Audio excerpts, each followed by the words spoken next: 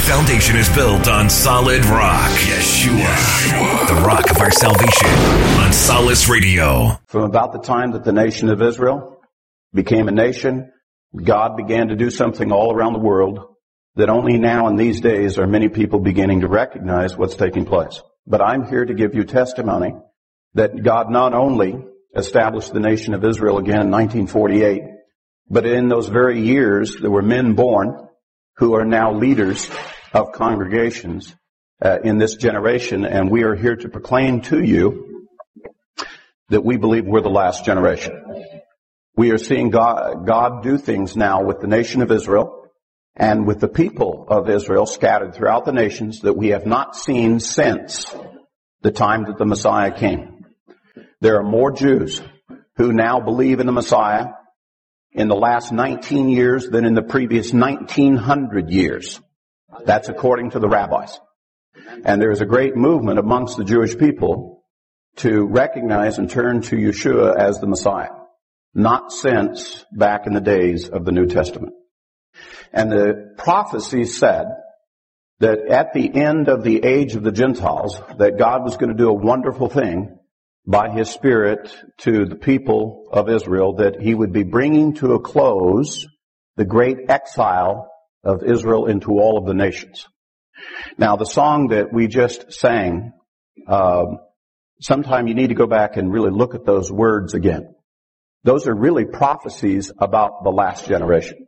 And so the song that we have sung here is not just a wonderful little melody to kind of lift your spirits. They are prophetic and dark sayings from the prophets speaking to a final generation. I want to make a very specific statement to you this morning, in which that I will justify to you in the course of our 2 days together.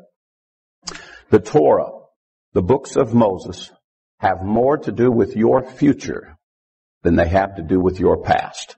Praise the Lord. The Torah is a set of writings that really can be summed up into the following words. It is the story of a generation of people who came out of captivity and were redeemed by the Lord and made free.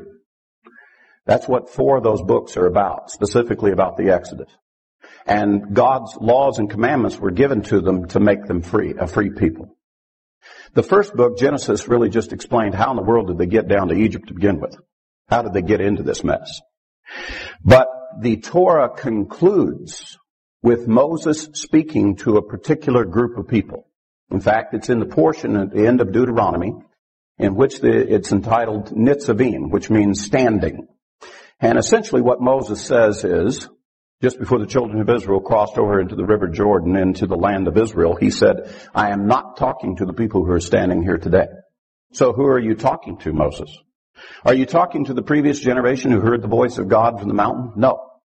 I am talking to that generation, he says, that will see the children of Israel cross over the Jordan, rebel against the Lord, disobey the Lord, who will then be scattered throughout all the nations of the world.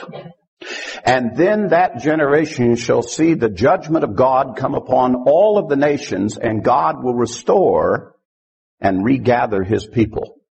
I'm talking to that generation. And then he proceeds in Deuteronomy 32 to give what is called the second song of Moses. Now, Moses wrote 2 songs. This first song you're probably already familiar with. The horse and rider, he is thrown into the sea. How many of you have ever heard that song? You've sang that song. That's the first song of Moses. That was the song the children of Israel sang when they came out of Egypt and they crossed the Red Sea. They sang the song of Moses, which is the song of the Exodus, that we have been delivered by the Lord. But Moses writes a second song. You see, there's going to be another Exodus. An Exodus that Jeremiah says will be the greater Exodus. In fact, the day is coming that we will say the word Exodus and we will not be referring to ancient Egypt. We will be referring to an Exodus in which that the children of Israel came up from every nation of the world, from the north, from the south, from the east to the west, that will come up at the end of the ages. All Israel shall be regathered back to the Lord. and we will be delivered. And there's a second song written by Moses for us.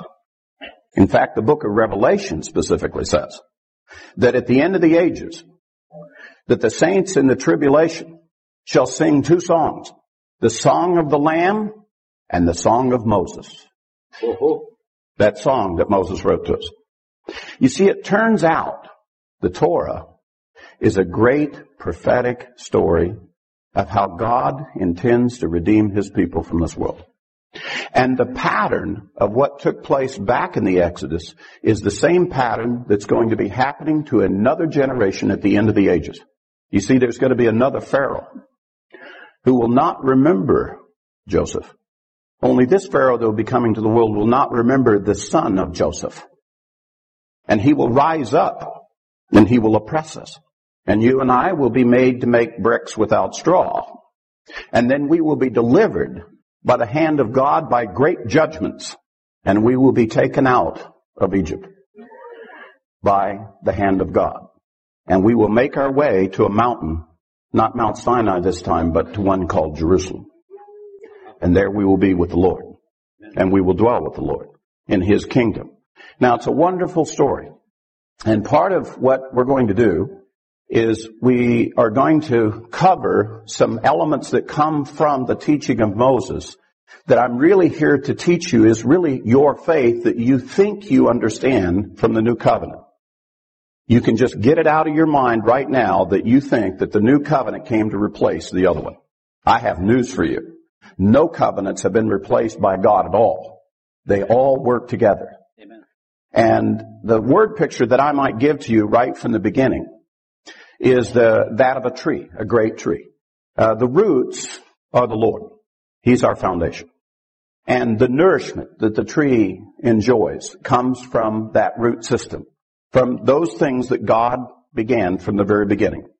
We have grown up as a small plant, and now we're a great tree. The trunk of this tree, which is the pedestal for all of the branches and the fruit and so forth, is what God did originally for us through the work of Moses. It's the Torah. It's this big, large thing that just kind of sits there and looks a little dull. And then you get beyond that into the branches, and that's where we have all the different things that have taken place, all the ministries, all of the shade, all of the leaves, all of the fruit. And there's this great tree. I would remind you that the Scripture teaches us that a man of God is like a tree planted by rivers of water. Amen. And those people who would teach to you that the most important part of the tree is the branches where the fruit is at, and we should be pursuing the fruit. Brethren, I have news for you. If that branch is not connected through the trunk of that tree down to that root system, it's dead and dying branches searching desperately for roots. Amen. And our faith has roots. Our Messiah, we know to be the Messiah, not because we just tell ourselves to believe it and to have faith to believe it, because we have evidence and we have proof. And I'm here to advocate to you that Yeshua of Nazareth is the Messiah, and that He did come and He did do the work of redemption for us, but it's not yet complete, because we're still waiting for the final redemption and the full restoration of all of His people. And all that's been going on for the last 2,000 years is setting the stage for one generation. The greatest generation that will live on this earth. The one that God has been planning from the beginning in the Torah, that will manifest and reveal the real king of this place. And to defeat his enemy, so that we might live in His kingdom and be with Him. The fact is, a lot of us in our faith, we look back at the Bible and we look back at the ancient stories and we say, well, gee, we're not like those folks back, Abraham, Isaac, Jacob. We're not like the time of the prophets and the ancients and back in the time when Yeshua was walking around. We're us. Here we are, here in Canada, out in the wind-driven snow plains, And who are we? As compared to all of the things of the world. I have news for you. The Scripture specifically says, the prophets specifically say, that when this great final redemption and restoration begins to take place, that the Spirit of God will begin in the remotest parts of the earth. And it will start with the hearts of people in the remote parts of the earth. And it will swell up and grow. And it will not be the move of men. It will be the move of the Spirit of God, and every person that will be a part of it will give testimony to that the Spirit of God brought me here to this place. Now, this little assembly, I have news for you. I travel all over the world. I travel all over the United States and places, and I'm meeting assemblies just like you. Same questions, same issues, same testimonies. I wish you could see what I've seen. Just in my lifetime. I wish you could see what I've seen the Lord doing. I myself have been a part of this now for over 20 years. And I can remember the days when it was just me. I remember the day when I cried out to the Lord and I said, Lord, don't you have like one more person who thinks like this, like me? Because you've told me that truth is established by the evidence of 2 or 3. If it's just me, then it can't be the truth. Can't you find me one more Jew who believes like me? And he did. The man that I met and the Lord gave to me was a man by the name of Eliezer Urbach. Eliezer Urbach was a survivor of the Holocaust. He lost all of his family in Poland. He was a pioneer of Israel, fought in the War of Independence of Israel, became a believer. And then he came to the United States, and he was a part of the American Board of Missions to Jews, ABMJ, small little organization, changed to Chosen People Ministries. And he went about one man at a time, one Jew at a time, leading them to the Lord and teaching them. And I'm one of the men that he met. Of most of the men that he was involved with, they are leaders in the Messianic movement today. Most of us are leaders. It began very small. In fact, going back about 20 years ago, there was another man who was in the early days. His name was Dr. Daniel Fuchs. Dr. Fuchs was then speaking 20 years ago, and he was trying to give us a sense of what was happening. And he was referring back to 15 years earlier. So what we're really talking about is something that was 35 years ago. Dr. Fuchs said 35 years ago, there were 5 Jews who believed. 5 Messianic Jews in the world. 5. He knew their names. He knew their wives' names, their anniversary dates, their addresses, and their phone numbers. There was only 5 of us. 5 Jews who would say, I'm a Jew and I believe in Yeshua as the Messiah. And the day that he was speaking to 2,000 leaders. He said, you have no idea what I've seen just in 15 years, from 5 to 2,000 leaders. It's 20 years later. There are now hundreds and thousands of groups just like you. You just don't know about it. That are popping up all over the world. In every nation, in every hemisphere of the globe. Messianic groups. They come from Jewish backgrounds, they come from Christian backgrounds, and they have all done what the prophets said. They have turned back again to Moses. And they have asked the question, where is the God who led us through the depths of the sea? Where is that God who delivered Israel from the Red Sea? We need that God. You know, the God of the Exodus. The God that has this great plan to redeem His people and to establish a people that would proclaim His name as Creator and Redeemer. Now let me also say, and I've already heard it shared with me, that maybe you've heard some of my teaching before that I'm a little bit, I say profound, but they said provocative.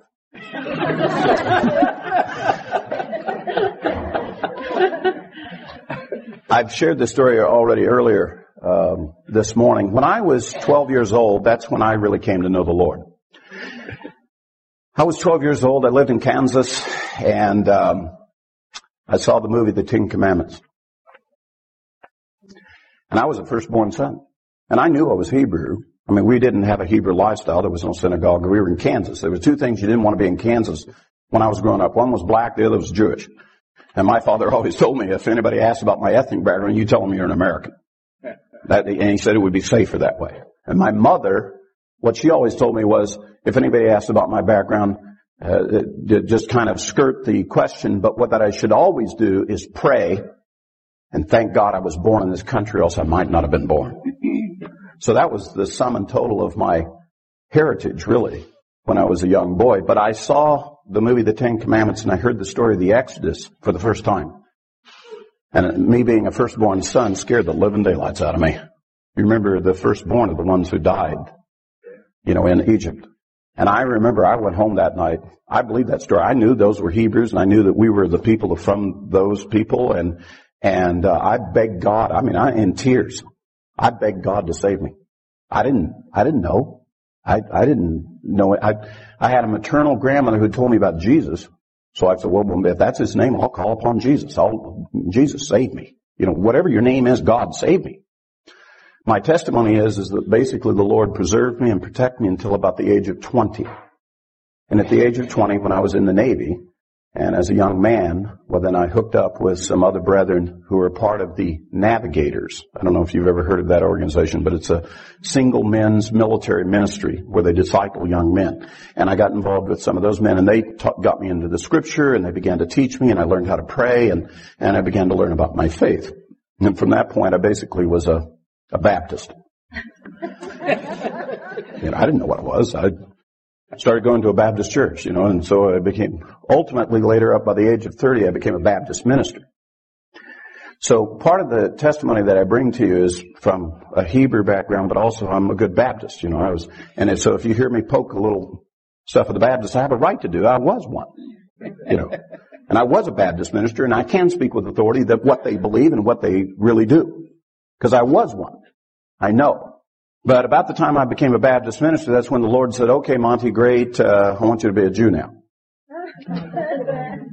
I said, God, if you want me to be a Jew, these Baptists will boot me out of here. And sure enough, they did. Praise God. And I started believing in the whole Bible, not half of it. And I found out that the God, who's the God of the Old Testament, is exactly the same God who's the God of the New Testament. And this business about, it seems like God was kind of an angry God back there in the old one, but he's kind of a nice God up here in the front one. Forget all that. That's not true. I have news for you. The God that we serve is the God of creation. Amen. He does not change. He is the same yesterday, today, and tomorrow. Amen. And what he said back then is just as true today as it was then. But what we have today is we have a religious system which has come in to replace what Yeshua and the apostles said, and it's no different a mistake than what happened to Israel. Because in Israel, they had a religious system made up of the Pharisees and Sadducees who came in to replace what Moses and the prophets said. And Yeshua in his day, specifically speaking to my ancestors, said, you are a people, as the prophet Isaiah said, in which your lips honor me, but your hearts are far from me. And you prefer the precepts of men to the commandments of God. Now that's what Yeshua said to my ancestors 2,000 years ago. And I guarantee you that if Yeshua was standing in this assembly today, he would speak of us the exact same words. Amen. Yes. Now maybe you're not following after Pharisees and Sadducees, but we as a people, and particularly as a generation, and I was one of them, we were a part of a religious system that was constructed by the church fathers in opposition to what Yeshua said and what the apostles said. Part of what I want to share with you today is essentially prove to you that what Moses was talking about is what you believe in. It's what you've always been pursuing, which is about the Messiah. And the way to do that, to explain that to you, is I need to show you the Messiah is right back there in the Old Testament, right there in the words of Moses.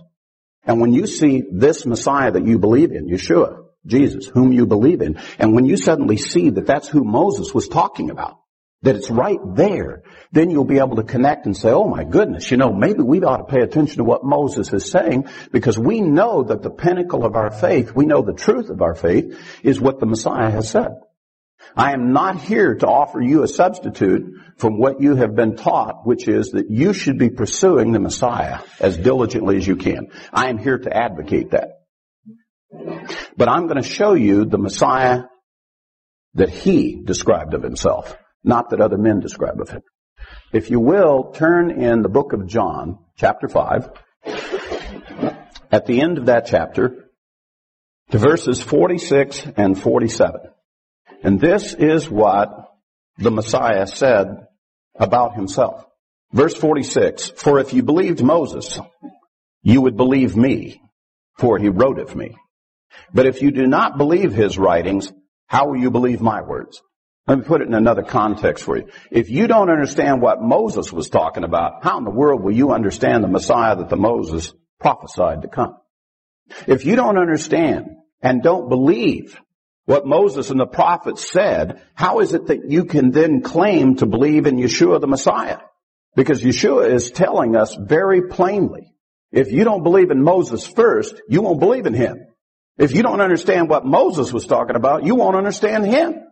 And in particular, he's saying, you won't understand what I'm telling you. Now, we got a lot of men going around today.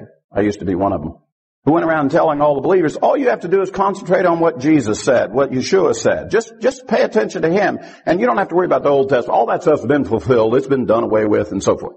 And some people just go back to the Old Testament for the purpose of looking at a little history. Or I'll tell you what's even better. We use it for content to make up Sunday school stories for children. Or we make plaques out of some of the words and we sell in Christian bookstores. But we really don't believe those words. We don't really pay attention because they're really not about us. They're about the Jews, remember? They're about Israel, and we're not Israel. We're the church. Brethren, I want to remind you about something. And you know this to be true. This future wonderful place that we're all getting ready to go to, we're all planning on going to, this new Jerusalem, when all this is done, this new Jerusalem that's going to be coming down, that we're supposed to go to, that has the 12 foundation stones named after the apostles, has the 12 gates named after the 12 tribes of Israel. Just which gate were you planning on using to go in there? There's no gate called Baptist or Presbyterian or Lutheran or Catholic or Gentile. There's not one gate named after that. There is no First Baptist of Jerusalem in the kingdom. Time out. Why not? Because maybe it's not right. When I was 12 years old and I became a believer, the Lord and I had a very interesting conversation. 12-year-old boy. I remember this prayer. I think the reason why I remember it is because the Lord was, in a strange sort of way, to a little 12-year-old boy, setting me up and preparing me for what I would be doing and what I'm doing today. You see, at 12 years old, something inside of me welled up and said, Lord, what if we got it all wrong? What if everything that we understand to be right is not right? And everything that we think is right and good and holy about you, our faith in you, what if we got it wrong? What if everybody's got it wrong? What would we do? Kind of profound thought for a little 12-year-old boy. One of the things I concluded right off the bat, we wouldn't be able to deliver ourselves. If we've got it wrong, we wouldn't be able to save ourselves. We wouldn't know the difference between right and wrong. And so I said to the Lord, and it was kind of a first step of real trust for a little 12-year-old boy, and I said, well, Lord, if that ever happens, would you save us? Would you, by your Spirit, come and deliver your people? Well, brethren, I have news for you. That is what is happening. Amen. That's really what's been happening to Israel all along. The whole history of my ancestors is we get the good things from the Lord and we foul it up. We get the blessings and we foul it up. We get the good stuff and we mess it up. We mess up everything. And the Lord continues to show himself to be our Savior and Redeemer by redeeming us from, even saving us from ourselves. Well, this God who does this with the ancients also does this with us today. I am here to advocate to you and to show you how those words are true that Yeshua said. Had you believed Moses, you would have believed me, for he wrote of me.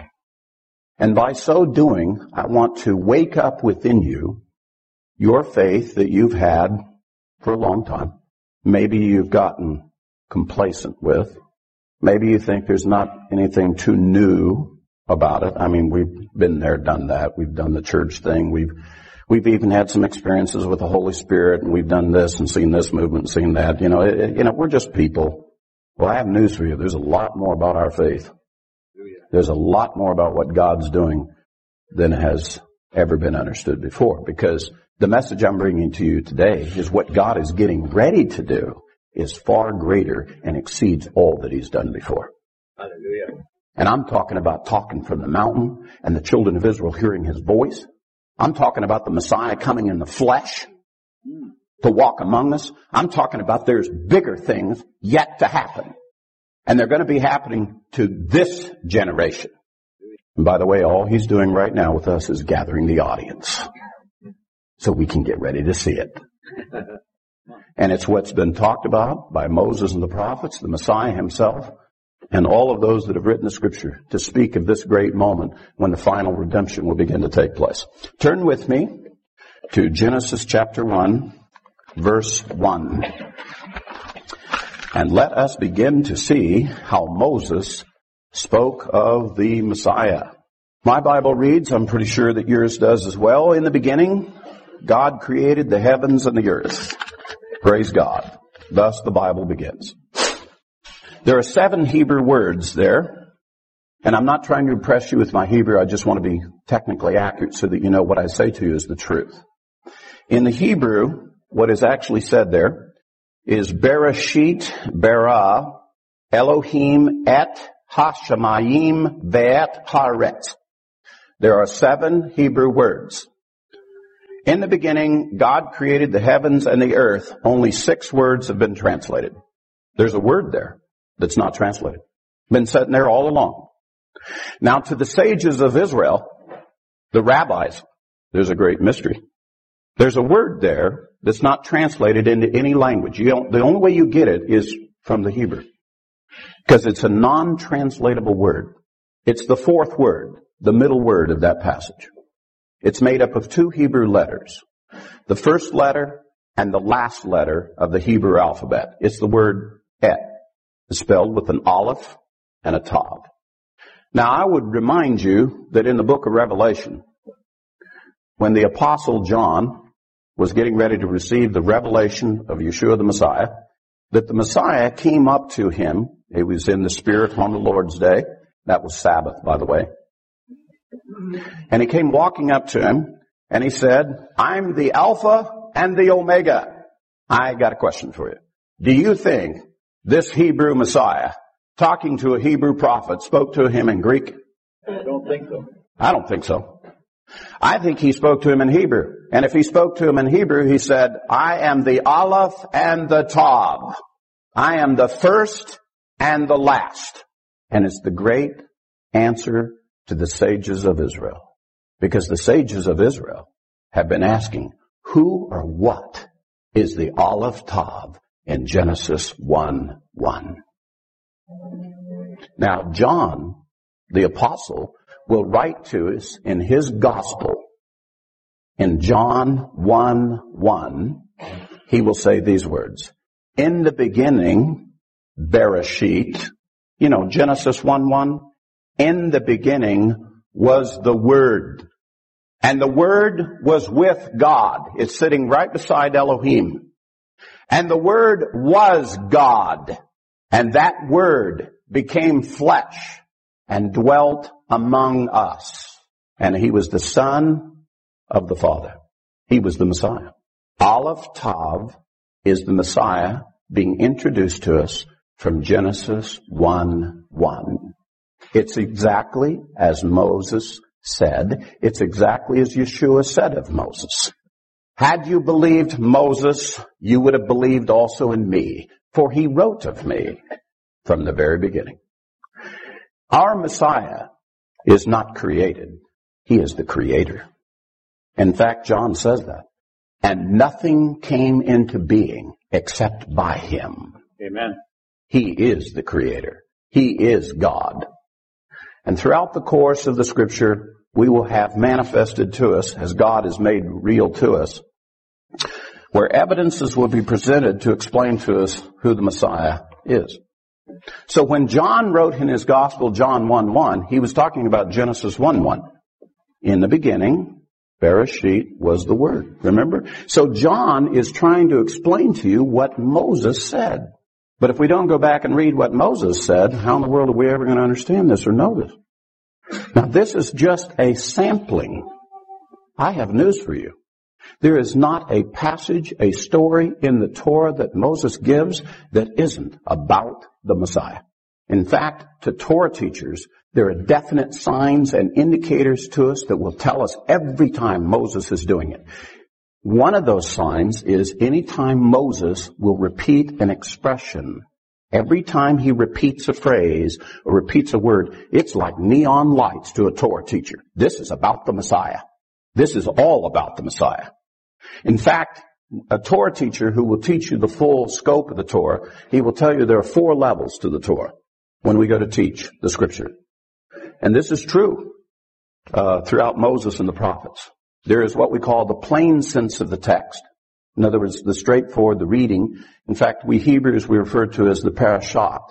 In other words, the pishat. It's, in other words, just the straight reading of the text. So when you publicly read the Scripture, you are teaching the parashat. You're teaching the public reading or the plain sense of the text. The next level is what we call study, which is called drash. And whenever we discuss the Scripture, we Hebrews call that a midrash. In other words, you talk about the verse, you try to show what you think it means, and that's where we try to hammer out and bring out where the truth and the principle of Scripture is at. What is the truth that has been explained here? What's the logic of the structure of it? The third level is called the remez level, or the hint level. It's really about something else. It says this, but it's really about this. The remez level of the Torah is all about the Messiah. It's all about the Messiah. And then we have a final level, which is called the sod level, the mysterious level. Those are the evidences that tell us that these words were not written by men, because no man is that smart, in which that mysteries are revealed. Now, some have gone too far with that. In the Hebrews, we call them Kabbalists. They're the Hebrew mystics. And these are the things that deal with signs that God will give us, that will indicate to us that's the Creator, the Eternal One, whose wisdom and understanding is at work here. And this is where all things that have been created work together, where we can see, for example, this is numerology, and every number in the Scripture is very significant. Every number. Every letter that is used, the way a word is spelled, is significant. In fact, you don't know this, but in the Hebrews, every letter in the Hebrew alphabet is a teaching. Every letter is a teaching. Amen. And David was trying to explain that to some of you when he wrote Psalms 119. In Psalms 119, every section of that psalm starts out with a specific Hebrew letter. And if you really understood what those Hebrew letters meant, then you would understand what David was trying to say about that letter. He's trying to give you the teaching of that. Because if you can get the teaching down to every letter, you can take certain words that God has used in the Scripture, take that word, and really understand what that word means. Let me take you to an example of what I'm talking about. Do you remember Moses? He's out in the wilderness, and the children of Israel, they're very thirsty. In fact, they've been traveling around, and they've run out of water. And Moses comes in before the Lord, and he says, Lord, we need water. If we don't get water, I fear that the children of Israel will even stone me. Well, there's a lot to that story. The children of Israel weren't going to stone Moses, but he was kind of trying to motivate the Lord. So the Lord said, okay, Moses, all right. Moses, get your staff. Gather the elders of Israel. Go out to the rock. Speak to the rock, and the waters will come forth for the people. Well, if you remember the story, Moses gathered his staff. He gathered up the elders of Israel. He went up before the people, and he was still kind of motivated caught up in his emotions, and he says, you rebels. What do I have to do? Make water come out of a rock?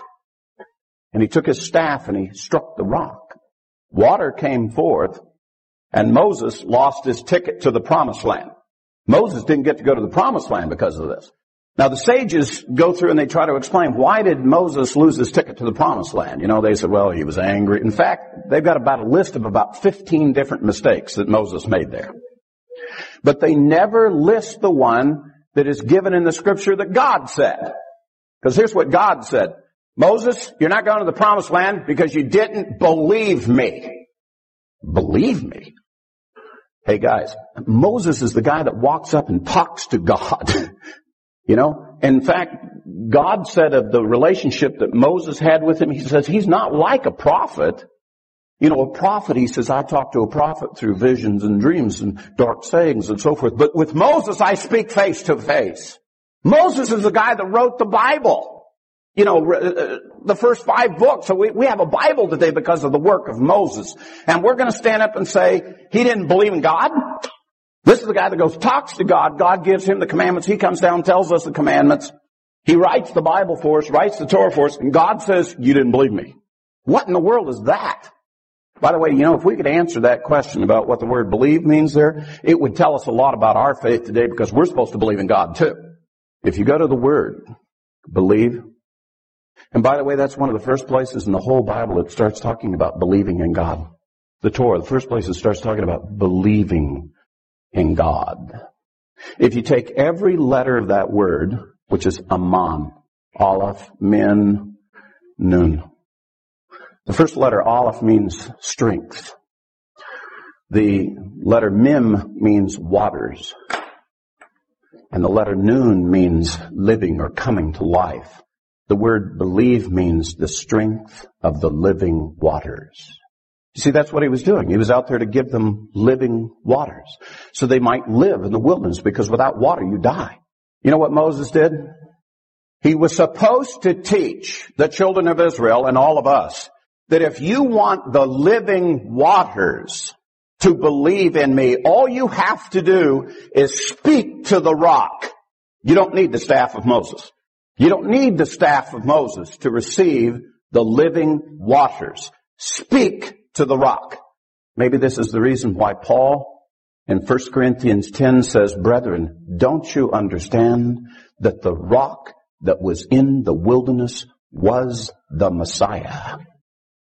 And that when you speak to this rock of your salvation, he gives you the living waters so you might live. You don't need the staff of Moses. You need the teaching of Moses, which he erred in giving there.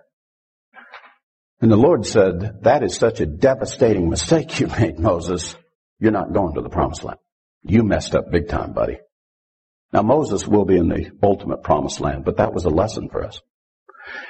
You know what? Some of my brethren in times past have gone around and said, you know what? For you to receive salvation, you need the staff of Moses. You need to do all these Torah commandments. You need to do them exactly this way, the way we instruct you after the ways of Moses. And that's the way you get into the promised land. And Moses already taught us, you don't get in the promised land by the staff of Moses. I don't care how good you keep the Torah. Nobody is going to keep the Torah better than Moses. He wrote the Torah.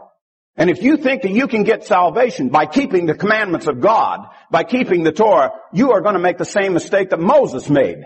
Moses needs a Messiah, just like us. Amen. And when you speak to the rock, like he would speak to the rock, you too will receive the living waters. That's what he was supposed to teach. So when the Messiah came, guess what he said to us? If any man thirsts, let him come drink of me. For in him will spring up wells of living waters to eternal life. Hallelujah. Interestingly enough, the day he spoke that, in Jerusalem they were celebrating the Feast of Tabernacles at the altar. The great day of the feast. The greatest ceremony to be conducted in the temple at the Feast of Tabernacles. On that particular day, they dispatch a priest from the temple, and he's called the man who is sent. And they sent him from the temple high, which represents heaven. And they send him down in Jerusalem to the pool of Siloam, which is down in the bottom of the city of Jerusalem, down near Gehenna. Gehenna means like the depths of hell. And he's the man who is sent down low, and he gathers up water from the pool of Siloam, which means he who is sent. And he brings this water back up to the temple. And he is led by a musician who plays a flute. The musician is referred to as the pierced one. You know, the flute is a pierced instrument. And the pierced one shall bring forth the waters of salvation. In actual Hebrews, the water is called Yeshua. Hallelujah. The name of the Messiah.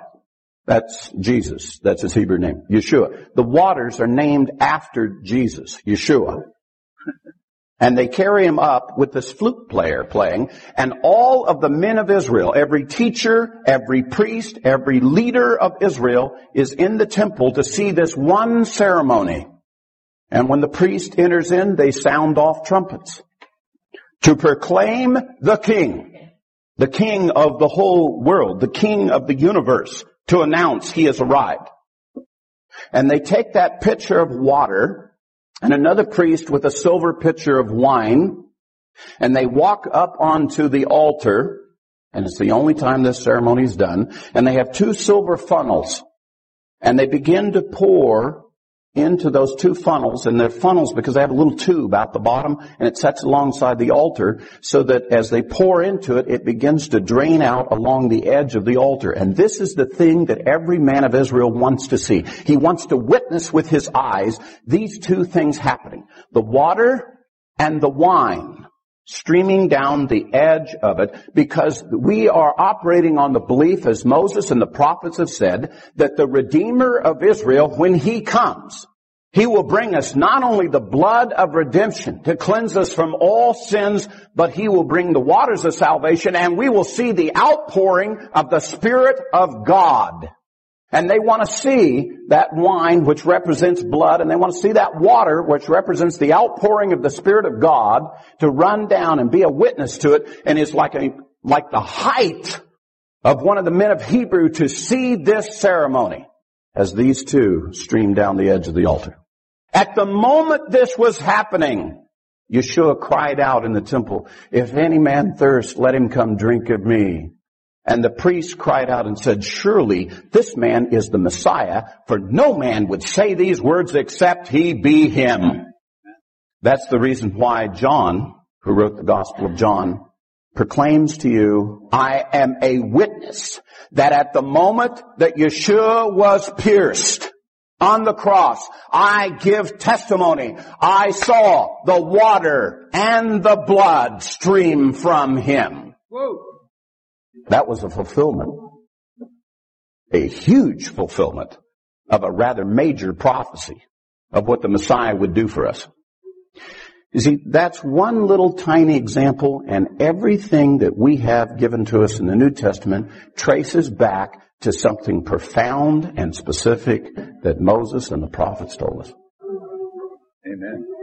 Every word in there.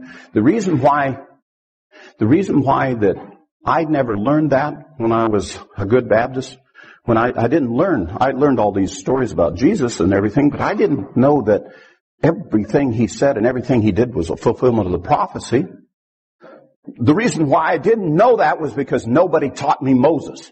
I didn't know that was what the Messiah was supposed to do. I thought we concluded that he was the Messiah just because it seemed like a great idea. Besides that, everybody else was saying it. You know, my teacher said that he was the Messiah, so I said, okay, he's the Messiah. And the people that told me that, they were nice people, and I trusted them, and they told me about other truthful things. Why shouldn't I believe them? Let me take you back also to John chapter 1, where the apostle writes for us how Yeshua's ministry first began. John the Baptist was out there preaching in the wilderness, preaching the baptism of repentance. Repent, for the kingdom of God is at hand. What's that mean? What do you mean the kingdom of God is at hand? The king is at hand. The king's getting ready to come. You know, the king is the most important part in the kingdom. So the king is getting ready to come, so repent, get ready for the coming of the king. So there's a group of disciples, they're out there with John the Baptist, and he's preaching, and they're being baptized, which is a very Hebrew thing to do. It goes back to when the children of Israel first heard God speak to us from the mountain, because God told us to take a bath before we heard what the Lord had to say. It's called a mikveh. And so we took a bath. So here's John the Baptist. He's doing the same thing Moses said. He said, take a bath. Get ready. We're getting ready to hear from the king. So that's what he's preaching. And when we take a bath, when we take a mikvah bath, that's what we're supposed to be doing. We're supposed to be getting ready for something wonderful to happen. Amen. From the Lord. You know, that's to prepare us to hear the voice from the mountain, to receive the King. That's the meaning of that. So here he is, he's out there preaching, and we have some of the disciples of John out there, and along comes Yeshua. And John the Baptist all of a sudden stops and he says, "Behold, the Lamb of God that takes away the sin of the world." And we now have the story of 5 men. First guy, John, he's the one that wrote the Gospel of John to us. He's recounting these events. He tells us about another man by the name of Andrew. Andrew goes off to get his brother, Simon Peter. And he says to him, "We've found the Messiah." And then there's another fellow by the name of Philip. He runs off to get his friend Nathaniel. "We have found him spoken of by Moses and the prophets." Who? Yeshua of Nazareth, the son of Joseph. You remember what Nathaniel said? "Can anything good come from, Nazareth?" I don't remember anything in the prophecy about Nazareth. You remember, and then there was the little interchange between him and Nathaniel when they come walking up. I have a question for you. Why do these men believe that he's a Messiah? Yeshua hasn't made any speeches yet. In fact, the only thing that we have recorded that he ever said was they walked up and they said, "Where are you staying?" He said, "Come and see." What speech has he made? What prophecies have been fulfilled? What miracle has been performed that would cause these Hebrew men to believe that he's the Messiah? Why is it they're running off to their friends and saying, "We found the Messiah. We have found him spoken by Moses and the prophets"? On the basis of what do they believe he's the Messiah? Maybe we should ask this question. Why do you believe that Yeshua of Nazareth is the Messiah? On the basis of what? You know what I've discovered? Kind of self-discovered about myself early on. And I've discovered it of other brethren. You know why people believe that Yeshua of Nazareth is the Messiah? They presume it to be so. We presume it to be so. That's the reason why we say, well, you just got to believe in it. Just presume it, is what we're really saying. You know what? I have news for you, brethren. Presumption is not faith. Presumption is where false prophets come from. You presume anything to be right, you're going to make a fool out of yourself. That's not truth. Truth is based on the evidence of at least 2 or 3. If you plan on having true faith, it better be on the basis of evidence. These men have true faith. They do not presume this to be so. They have evidence. What evidence? Let's go a little bit further, because this is what John does for us. He begins then to present some evidence for you and me. We who would read the Gospel of John. We have the testimony of these men, but then he begins to show us what the Messiah showed them. The first thing that happens is they load up and they go to the wedding at Cana. And Yeshua was invited to the wedding, but I'm not sure that the wedding party was ready to have Yeshua with a bunch of people. And so by bringing these other men, they ran out of wine. They didn't have enough wine. So the mother of Yeshua came up to him and said, "Hey, they're running out of wine. Can you help us out?" Obviously, he had done this before. She knew this about him. And in fact, he said to her, he said, "Woman, what am I to do with you? My time is not yet," whatever that means. But in any case, he tells these servants how to take some water, and he makes wine. And we have this little story about how Yeshua made wine out of water. And John records for us, this was the first sign that Yeshua did in Cana of Galilee. Sign of what? Now you've heard the expression, we Jews seek signs, Greeks seek wisdom. We Jews have been told to follow signs. So what's the sign to us? I'm a Hebrew. What does that mean to me when I see him turn water to wine? Now let's go a little bit further. The next thing that John records for us is Yeshua is back in Jerusalem, and he meets by night a Jewish ruler, a teacher of Moses. His name is Nicodemus. And Nicodemus comes to him by night to speak with him privately away from other people.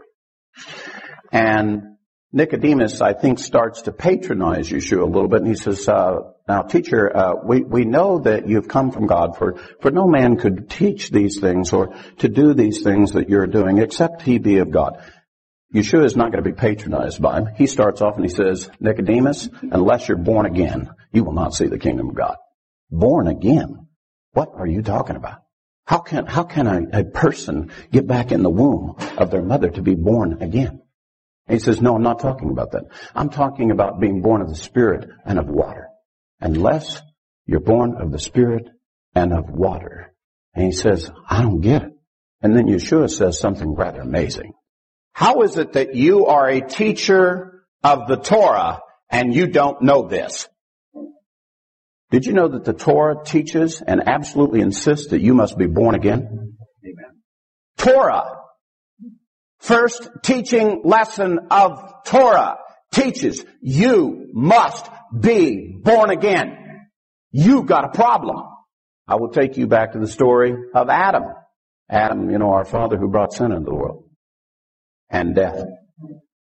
The scripture records for us in Genesis 5 that after Adam was made, that all men thereafter are made in the image of Adam.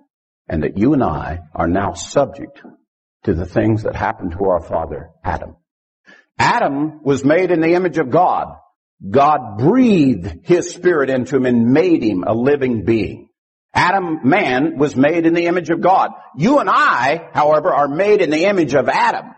Adam was made in the image of God. You and I are made in the image of Adam. And as a result, we die, just like our father Adam did.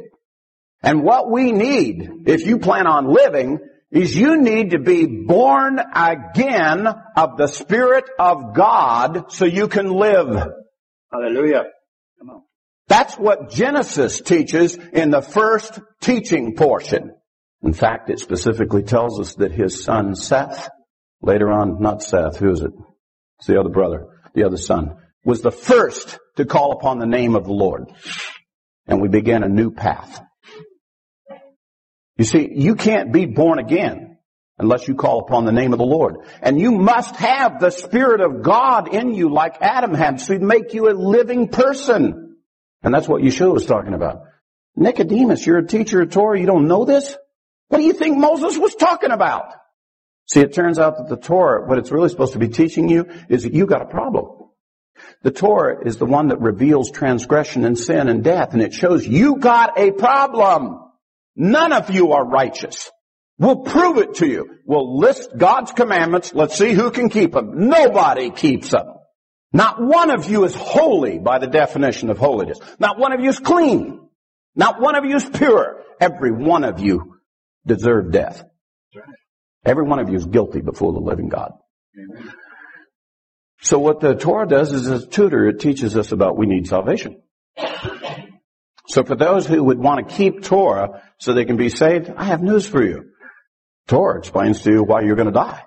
Amen. Tells you why you're not holy. It's God's definition of what's holy and clean and pure and right and proper and righteousness and so on. None of us do that. That's what it proves. But it also explains what the solution is. At the same time it's telling you about the need, it says, here's God's solution. This is the solution to the problem. You have to be born again. You need a new father. Not like Adam. You need a new Adam. One who will die, but who will come out of the grave and live again. And that's the reason why the New Testament tells us that the Messiah is the new Adam. And when it talks about Golgotha, the place where he died, let me tell you what the Hebrews know Golgotha means. It means the place of the skull. Whose skull? Adam's skull. Because we're looking for the new Adam, who won't be like the other Adam who stays in the grave. We're looking for the new Adam who comes out of the grave and can prove he has eternal life. So we can be born again of the Spirit of God, like man was originally breathed of the Spirit of God and became a living being. So he's asking Nicodemus, he said, don't you get it? What do you think Moses was talking about?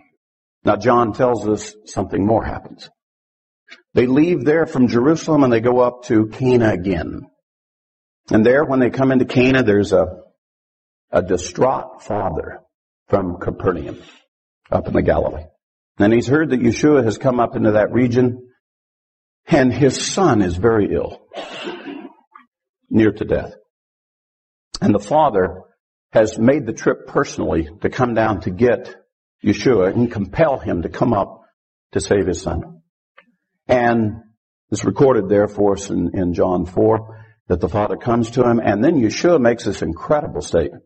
He said, unless this people see signs, they will not believe. Now, I've heard a lot of preachers say, well, that's what we're talking about, unless, those Jews, they gotta have signs, but we don't need signs, we just believe. And that is not what Yeshua was talking about. That's not even close. He's giving you a spiritual principle. Unless you see the signs, you won't believe. So see them, is what he's saying. So he immediately turns to the father and he says, your son lives. And the father started running home. And on his way home, servants come and they meet him and the next day and they say, your son is well. Your son is well. He said, praise God. He said, when did he become well? About the 7th hour yesterday. The very hour Yeshua said, your son lives. John records for us, this was the second sign Yeshua did in Cana of Galilee. What sign? Why should I believe that Yeshua of Nazareth is the Messiah based on that? Well, why do we Jews, why do we Hebrews look for signs? Moses taught us that. When Moses was at the burning bush, and he was being dispatched by God to go back and deliver us out of Egypt, Moses asked the question, he said, Lord, why would the sons of Israel pay any attention to me? Why would they listen to me? And God says, I will give you signs so that they might believe that you've been sent from me. What signs did he give Moses? He gave him a sign where he could take water from the river Nile and turn it into blood. Blood, wine, we Hebrews, they mean the same thing. They both mean life. Wine, symbol of life. That's the reason why in Kiddush, every time we hold up a cup of wine to the Lord and we bless the Lord for life. That's the reason why the Messiah held up that cup of wine and he said it was his blood. We Hebrews, we keep kosher. We don't eat blood. They didn't have one bit of problem with this because we know wine, blood mean the same thing, life. So turning water into blood, the children of Israel understood that was about life. Turning water into wine with Yeshua, same sign as Moses. Same sign. And so what was this second sign that he did in Cana of Galilee? Moses had a second sign. He could take his hand, stick it down into his cloak, pull it back out, and it's leprous. Incurable disease. Deadly. Kill you. Put his hand back in his cloak, pull it back out, instant healing. Right now. Don't need no medicine, don't need no doctor, healed. Just like that. Instant healing. And that's what Yeshua demonstrated when he healed the son. I don't even have to go there. I don't even have to put medicine on. I don't even have to pronounce a prayer over. Your son lives. Instantly he's healed. The second sign of Moses.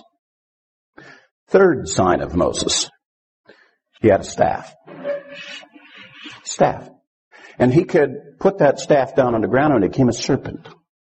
He could pick that staff back up and it was a staff again. The prophecy says that when the Son of Man comes, the Messiah, he will be lifted up like Moses' staff. And if you recall in the wilderness, it's the smallest prophecy of the Messiah. It's the tiniest prophecy about the Messiah. The children of Israel were disobeying the Lord in the wilderness, and these fiery serpents came in and started to bite them, and people started getting sick and dying. And Moses went in and pled for the children of Israel, and God instructed him, take your staff, Moses, take a bronze serpent, wrap it around that staff, hold that thing up in the air, and when the people see it, they'll live. Look and live. And all those that looked upon the staff of Moses raised up with the serpent lived. So Yeshua kept saying to them, when you see the Son of Man lifted up, you will see I am. Now in your versions it says, I am He. And the word he is in italics, which means it's not in the original script. That's what translators have tried to make sense out of that. But what he said was, you will see I am. That's all he said. I am? What's that mean to a Hebrew? I am. Well, that's what God told Moses. When Moses said, whom shall I say to the sons of Israel has sent me? And the Lord said, you will say to the sons of Israel, I am that I am. You will say to them, I am has sent you. We know him as the I am God, the eternal God, the God who was, the God who is, and the God who will be. I am. And then he gave his ineffable name, the four-letter name, Yod, He, Vav, He. Some pronounce Yahweh, Yahweh. King James tries to say Jehovah. They're trying to pronounce that name, this four-letter name. Yeshua said, when the Son of Man is lifted up, you will see I am. Did you know that when Yeshua was crucified and lifted up, they made a sign above it? I'm not making this up. They made a sign. And they wrote on this sign in 3 languages, Hebrew, Latin, and Greek. And they wrote out, Yeshua of Nazareth, King of the Jews. That's what Pilate put on that sign. And if you'll recall, the Hebrews, when they saw that, the religious leaders, when they saw that, they said, change that sign. Don't put that sign up. And you remember Pilate says, no, I've written it, that's what's going up. And they stuck that sign. Why did those religious leaders, why were they opposed to that sign? In the Hebrew, what he wrote was, and again, I'm not trying to impress you with the Hebrew, I'm just trying to show you this is for real. Yeshua ha-Netzaret, ve-melech ha-Yehudim. 4 Hebrew words, and the first letter of those 4 words is Yod, He, Vav, He, the unspeakable name of God that was given to Moses at the burning bush, who said, I am the I am God. Hallelujah. Now to a Hebrew, I have seen all the signs of Moses. He has clearly shown me and proved to me he is the Messiah. He is the one that Moses and the prophets said would come. All I've given you is just 3 little ones. You want to see the whole list of all the signs and all the prophecies? Read the book of John. Everything John records for you is a prophecy being fulfilled. You remember that story about the father? Your son lives. Those words, just your son lives, send chills through me as a Hebrew, because that's about Joseph. That's the story of Joseph that you've never heard, because you've not been taught Torah.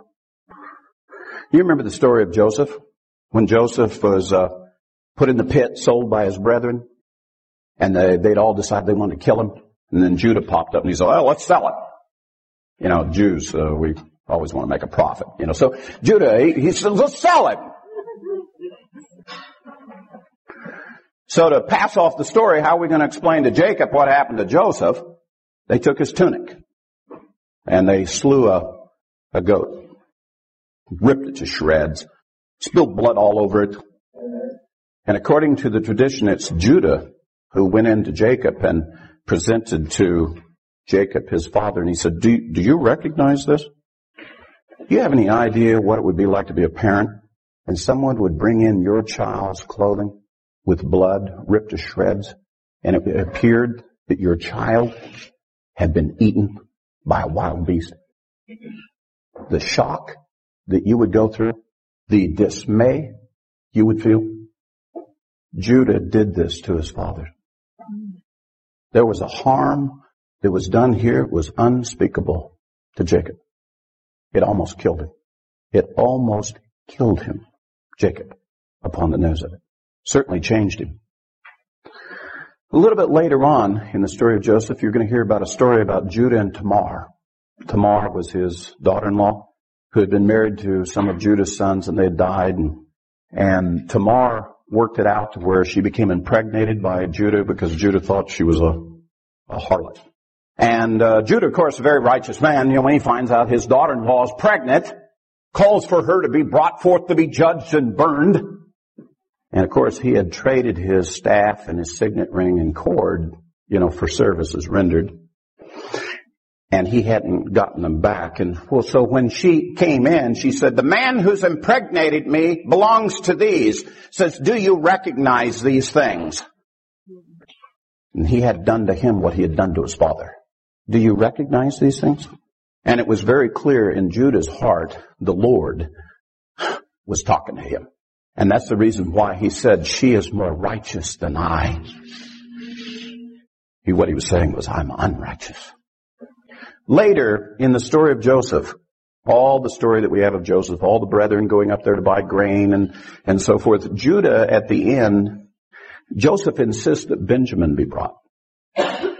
And you remember, Jacob didn't want Benjamin to go. He says, "I've already lost Joseph. I can't dare to lose Benjamin, the son of Rachel." And Judah assures Jacob, "I will be a surety for him.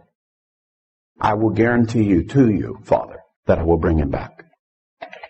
And so they take Benjamin up there, and they have a great time with Joseph. They get their grain and so forth, but Joseph has laid a trap for them. And he put his cup in Benjamin's sack. And so when they leave and they think, "Hey, we've escaped, we're all making it home," and so forth, when the servants of Joseph stop their caravan, and he says, "You've stolen our master's cup." And Judah says, "Well, nobody has stolen your cup. Any person who has that cup, let him die." And they go from every sack down to Benjamin, and here's the cup in Benjamin's sack. And Judah is beside himself. He promised his father he would bring him back and he would be a surety for him. So here's Judah talking to Joseph. And he's pleading the case, not for Benjamin, not for himself, for his father Jacob. Because he tells him of this story about how we used to have another brother. But when we told him that he had died, it almost killed him. If I go back now and I tell him that the other son, that he is not returning, that he has died, that he is gone, it will surely kill him. Even Joseph cannot resist. And Joseph reveals himself to his brethren. He said, "I'm Joseph. I'm your brother." Now, the part of the story that you don't read, but is clearly there. And to the Hebrews, we consider this impassioned speech of Judah to Joseph to be the greatest repentant speech in the Bible, when he pleads the case for his father, the distraught father. Because it's Judah who goes back to his father Jacob with gifts and treasures from Joseph. And he has to sit down before Jacob and he has to say, "Your son lives," to the distraught father.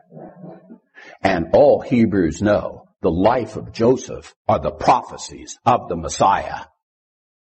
And that's the message. Your son lives. To a Hebrew who knows the story of Joseph, that is more than sufficient to convince me. That guy's the Messiah.